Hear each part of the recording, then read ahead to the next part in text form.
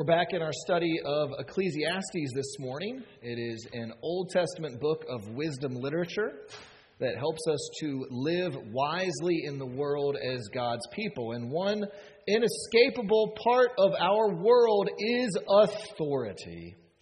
That we are all under some kind of authority.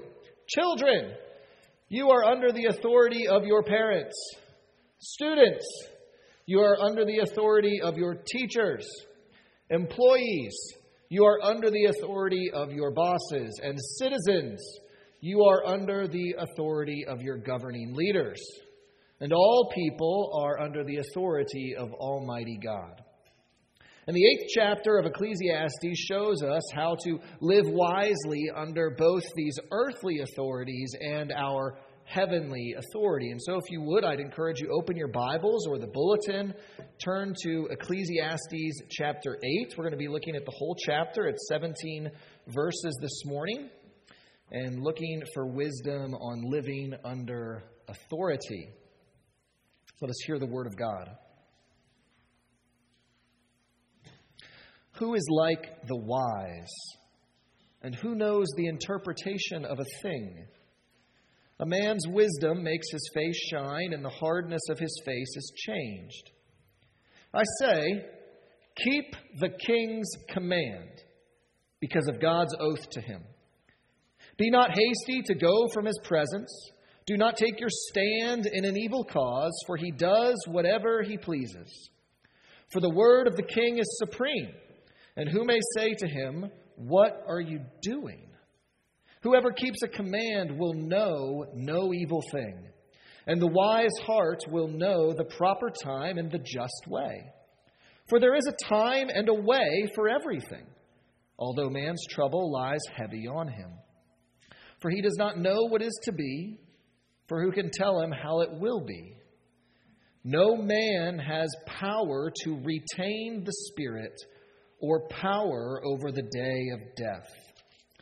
There is no discharge from war, nor will wickedness deliver those who are given to it.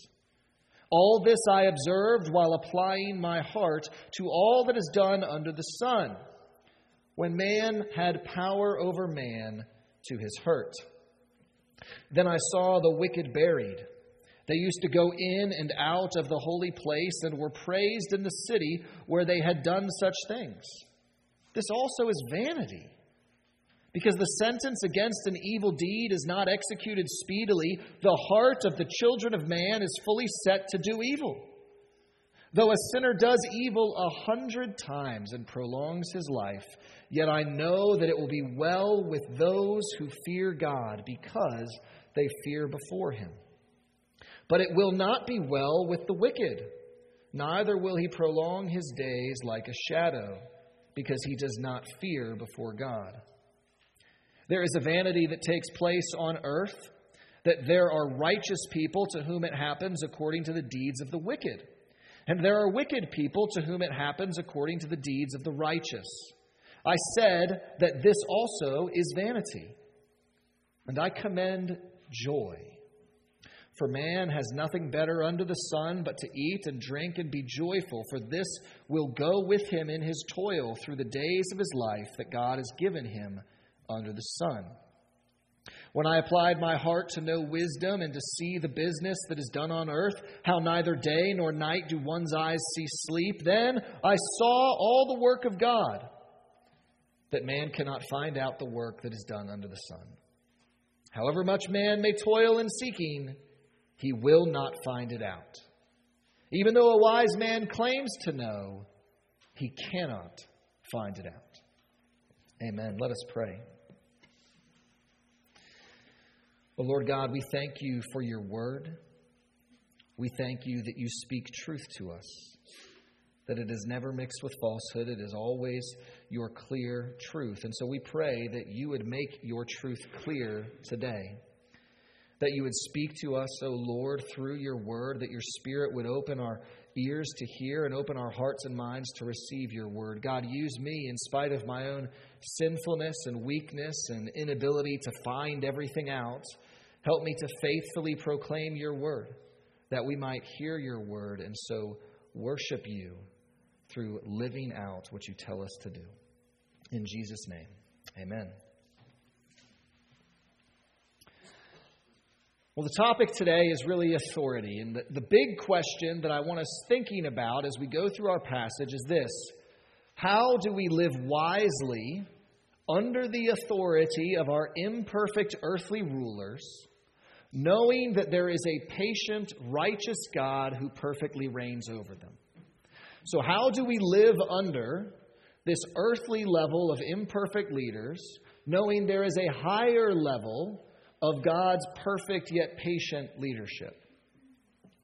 But before we even get to that specific subject of authority, verse 1 is just kind of like, hey, here's a fun truth about wisdom. And here's what we read. Who is like the wise? Who knows the interpretation of a thing? A man's wisdom makes his face shine, and the hardness of his face is changed. And you read that verse, and you're like, man, wisdom is great. And it is. Being wise changes your whole life. It changes your face, your outlook, the way you see it, and the way people see you. And so you read verse 1, and you're thinking, man, if only I could get wisdom, then I would be able to choose how to live my life well, and I would be blessed. And then verse 2 is just this big old wrench in your plan for living wisely.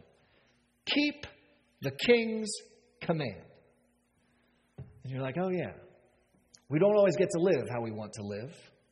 Sometimes we're told what we must do and must not do. And though we are called to live wisely, we are also called to live wisely under authority. And we don't always like that. We really don't. We live in a fiercely independent culture that despises and mistrusts just about all authority. We don't like being told what to do. We prefer to follow our heart and be true to ourselves, to be our own boss, the captain of our own fate and destiny. And yet here we are in the Bible told, keep the king's command because of God's oath to him. That in God's sovereign wisdom, he has established the leaders of the world, and they have a delegated authority from him. This isn't just an Old Testament thing about Israel's kings. We see it in the New Testament in Romans 13, that Paul writes to people living in Rome under the Roman Empire and Caesar's reign, that they are to submit to their governing authorities because God has appointed them. That governing rulers are part of God's good design for the world, and God commands his people to wisely submit to these authorities as an expression of his rule. And as we read in Romans 13, these governing authorities are meant to uphold the good and punish the bad. In fact, they are paid taxes so that they can do that well. And we are told this is a good thing that God has established, even if human authorities do this imperfectly. See, God knows that no earthly ruler perfectly upholds justice, and yet Paul is still writing, submit to the governing authorities. He still wants us to humbly obey our governing leaders because he has appointed them for our good. It's right there in Romans 13. Governing authorities are appointed for our good. And it's at this point I almost want to hide behind the pulpit and hope it can protect me. Because I imagine most, if not all of you, are locked and loaded with your yeah buts. That you're just ready. Your finger's on the trigger and you're like, I'm about to fire at you if you keep telling me to obey these authorities. And I just want to relax. Put the safety on. Yes, there are exceptions to God's command to submit to governing authorities. But before we focus on the exceptions, we need to humbly acknowledge that God has wisely commanded us to submit to governing authorities. And in most instances, humble submission is the wise thing to do because that is in keeping with God's good commands. But man, we sure love to rebel, don't we? We love to poke fun at our leaders. We like to think that we know better than they do. And this passage reveals that rebellious spirit in us. That there's a kind of attitude of arrogance towards authority that can bring danger upon us. Listen to verse 3. Be not hasty to go from his presence. Do not take your stand in an evil cause. So this verse describes two ways that we could react to a king's command. We could hastily storm out in defiance of his rule, or we could foolishly speak out against the king in favor of something evil. That storming out and speaking out can be sinful ways to object to earthly authority. And we're told, this is dangerous to do, guys. Be careful. For the king does whatever he pleases. For the word of the king is supreme, and who can say to him, what are you doing? Remember, back then, kings were not elected leaders like our presidents and senators and governors. Kings ruled how they wanted to rule. And you could very easily find yourself in danger speaking out against a king.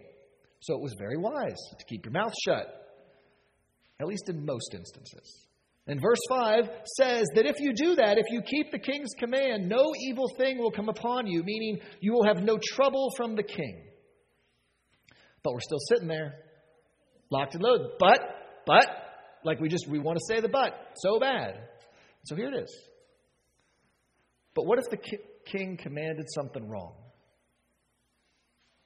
What if we served under a wicked and selfish king? The author of Ecclesiastes is certainly aware such rulers exist. The Old Testament is full of evidence that God knows such rulers exist. And so what do we do then? Well, verses 6 through 8 are not as straightforward as we would like them to be, and certainly not as straightforward as this preacher would like them to be. But they seem to teach that we are to be humble before these imperfect leaders because all humans have limited knowledge and limited power. That yes, there are instances like our Old Testament reading where the 3 Jewish men needed to object to idolatry, but more often than that, we can arrogantly object to commands because we just simply don't like them. We just think they're unwise. You could do things a different way. Why are you doing it that way? It's not so much that rulers are commanding us to sin. They're just commanding us what we don't want to do and what we don't think is necessarily the right way to do things. When I think about this distinction, sometimes I think about loading the dishwasher. Because I don't know about you, but there is a right way to load a dishwasher. And though I may love people very dearly, we may disagree on exactly how a dishwasher is meant to be loaded. And I may feel strongly about this. You may feel strongly about how you load a dishwasher or not. But I am fairly certain that choosing to load a dishwasher in one way or the wrong way, or another way, and in either way, neither of those is sinful. Now, the pride about how you feel about it, that might be sinful. But the actual act of loading it a certain way is just a difference of opinion. And this seems to be the focus here in Ecclesiastes, not dishwashers, but the fact that governing authorities decide how much to tax and where that tax money goes. They get to decide who to ally themselves with in other nations around the world and when to go to war and what to support. And we may have very strong opinions on a lot of those things. But in a lot of cases, if not all of those cases, we are not being commanded to sin. We are serving under imperfect rulers who we must submit to. These seem to be the types of things that Ecclesiastes is talking about. Not the Daniel 3, we are commanded to commit idolatry, but just, gosh, that seems really dumb to me. Why are we doing that? That sort of stuff.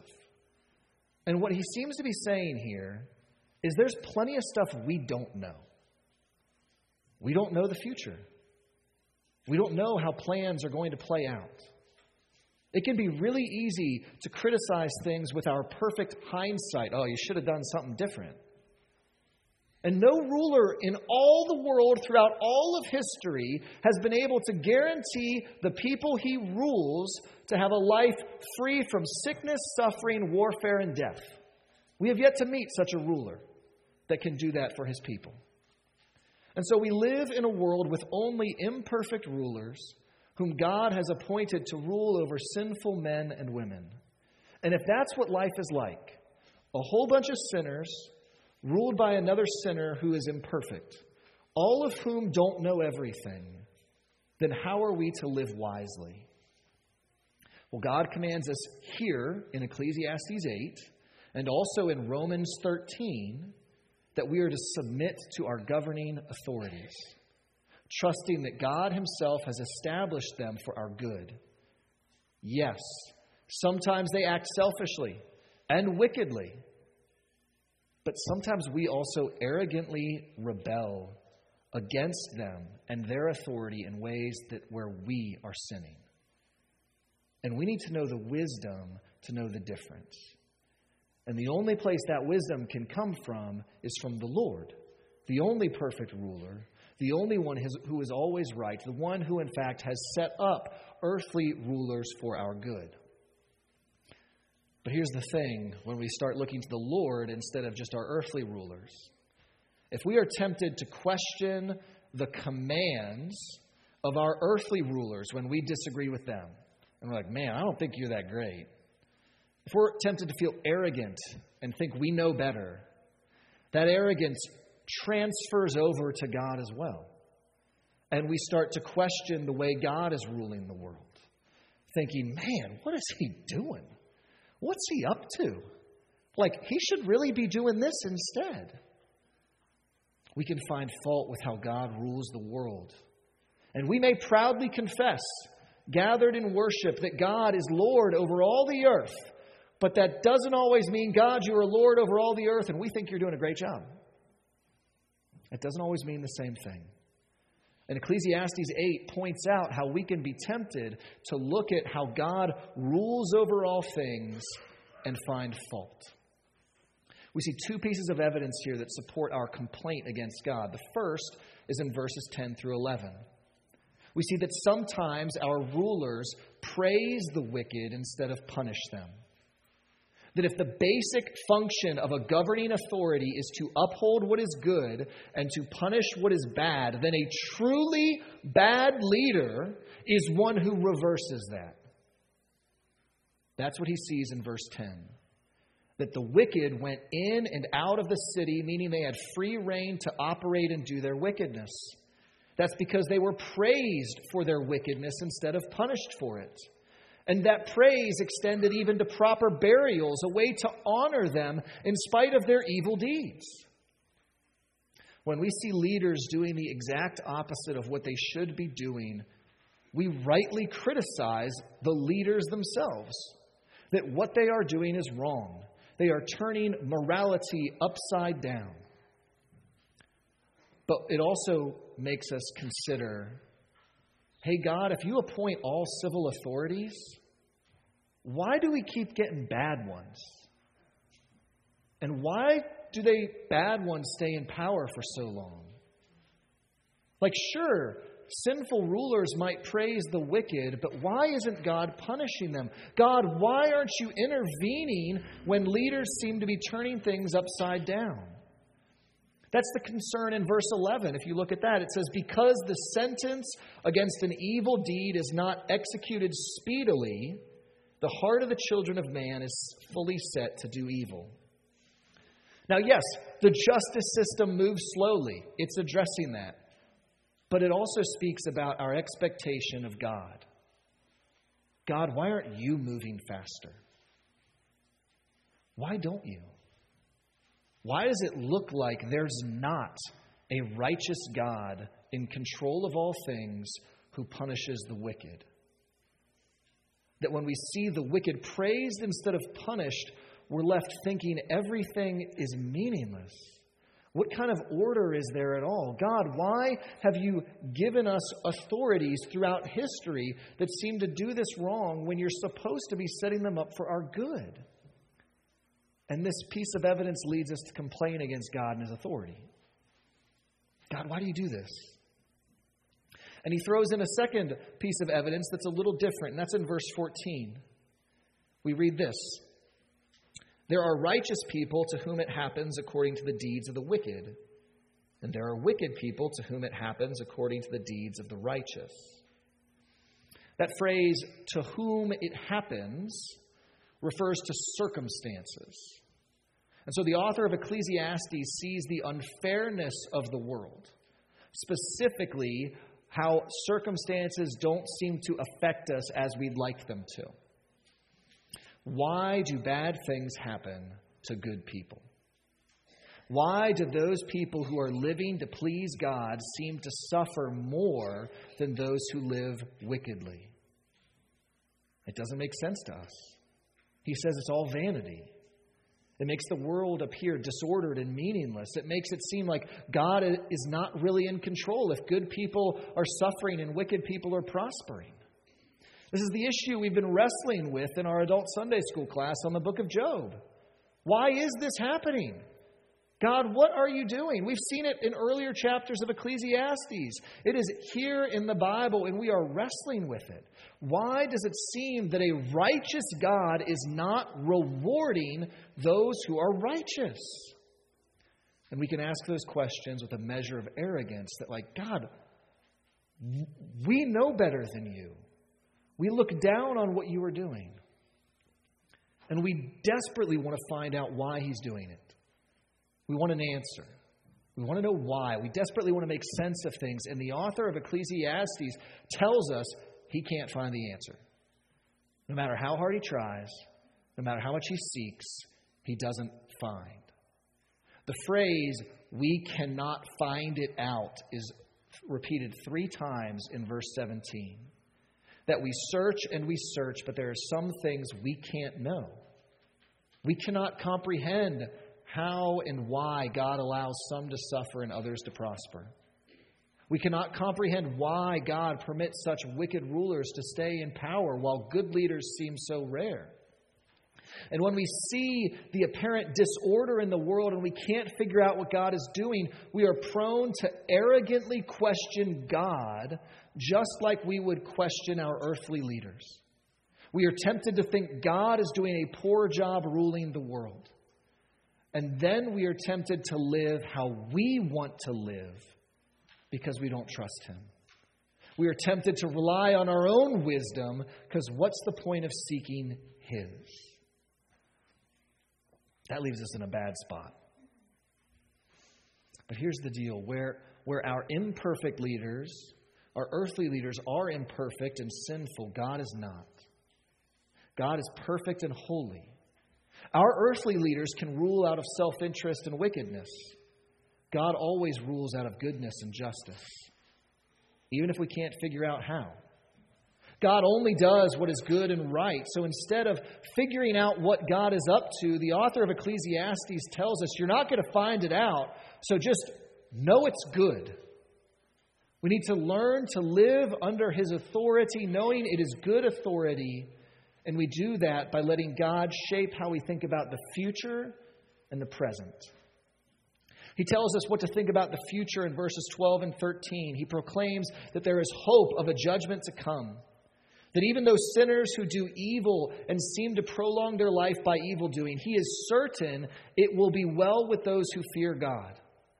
That at that time in the future, it's not going to go well for the wicked. And yes, the world may seem upside down right now. Yes, we may want to blame God for the wickedness that is being praised rather than punished. But a day is coming in the future when God will surely judge the wicked. And just because that judgment has been postponed does not mean it has been canceled. Just because it has been postponed for now does not mean it has been canceled forever. God says judgment is coming. And with that future hope in mind, the author of Ecclesiastes points us to the present in verse 15. And he says, I commend joy. And you're like, joy? Have you looked outside recently? I mean, today's a bad example. It's a beautiful day. But have you looked at the world? Have you read the papers? Have you heard anything? How are you commending joy? He can commend joy because of that future hope. He can rejoice in the present with whatever good God has given him because he knows the end is good. The chapters in between now and the end may be filled with all sorts of drama and conflict and suffering and uncertainty, but I know on that last page, it all works out. And so I'm going to live today in the confidence of knowing the last page. That attitude is really, really hard. And what's nice is God gives us glimpses of it in action. Our Old Testament reading is a great example. Shadrach, Meshach, and Abednego were Jewish men living in exile as obedient servants of a pagan king. They served this pagan king very well for years. They submitted to his authority, doing all kinds of things they probably didn't want to do. Yes, my Lord. Yes, my Lord. Doing all sorts of service, doing all sorts of things we would not want to do. But then a day came when Nebuchadnezzar commanded them to worship an idol that he set up. The repetition, you heard that again and again. He set it up. It's his fake God.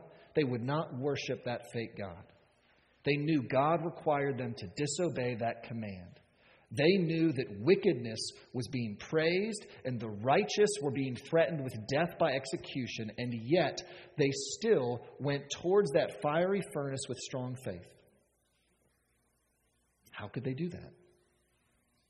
How could they boldly trust that even their execution would have a good ending? Well, they trusted in a God who had power not only over Nebuchadnezzar, but also over death. And yes, they didn't have the power to save their own lives. And yes, it sure seemed like Nebuchadnezzar had the power to take their lives. But you know what? That guy who thought he had the power to take their lives tried to exercise that power and kill them, and he found out he didn't have that power. He was overruled by a higher power, the Most High God who has power over life and death. Those three men feared God more than Nebuchadnezzar, and even though it looked like wickedness would win, it was well with them in the end. They even got promoted. Imagine that. And as great as their story is, we have something better. Instead of just an inspirational story of salvation, we have a very real and living Savior who promises us a good end. The Bible tells us of Jesus of Nazareth who did everything right, obeying all of God's commands, including obeying his civil authorities. He obeyed the authorities even when they were punishing him for his righteousness. He obeyed the authorities when wickedness was being celebrated and the religious leaders were shouting, "Crucify him." He submitted himself to the authorities and ultimately to the Father's will. And though he suffered greatly, there was a good ending. For on the third day, God again overruled the verdict of death and raised him from the dead. And though the authorities had executed him, guess what? He still lives. And he still reigns over them. And he promises that all who trust in him will have salvation and share in his good ending. For though the world can look disordered and meaningless as the righteous suffer and the wicked prosper, a day is coming when all is going to be set right. When Christ will return and judge the earth in perfect judgment. And though we have rebelled against God's authority, we who believe in Jesus are promised forgiveness and salvation in him who died for us. We may not be able to find out what God is up to today or tomorrow, but we know that last page. We know it will be well with those who fear the Lord. So let us humbly ask for his wisdom to live under his ultimate authority and under his delegated earthly authorities until the day when every authority on heaven and on earth and under the earth bows their knees and confesses with their tongues that Jesus alone is Lord. Let us pray. Almighty God, we thank you that you are ultimately in control. And though, Lord, with leaders throughout history, we are puzzled and confused why you let wicked ones rule longer and why we are called to submit in ways that we are, help us to trust your word. Help us to know that you know what we cannot know.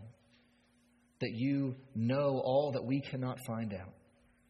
And help us to be good citizens, first and foremost good citizens of heaven, but also good citizens here on earth of America. Help us to love you, to love others, and to live in such a way that people would see we serve a good and gracious King. In Jesus' name, amen.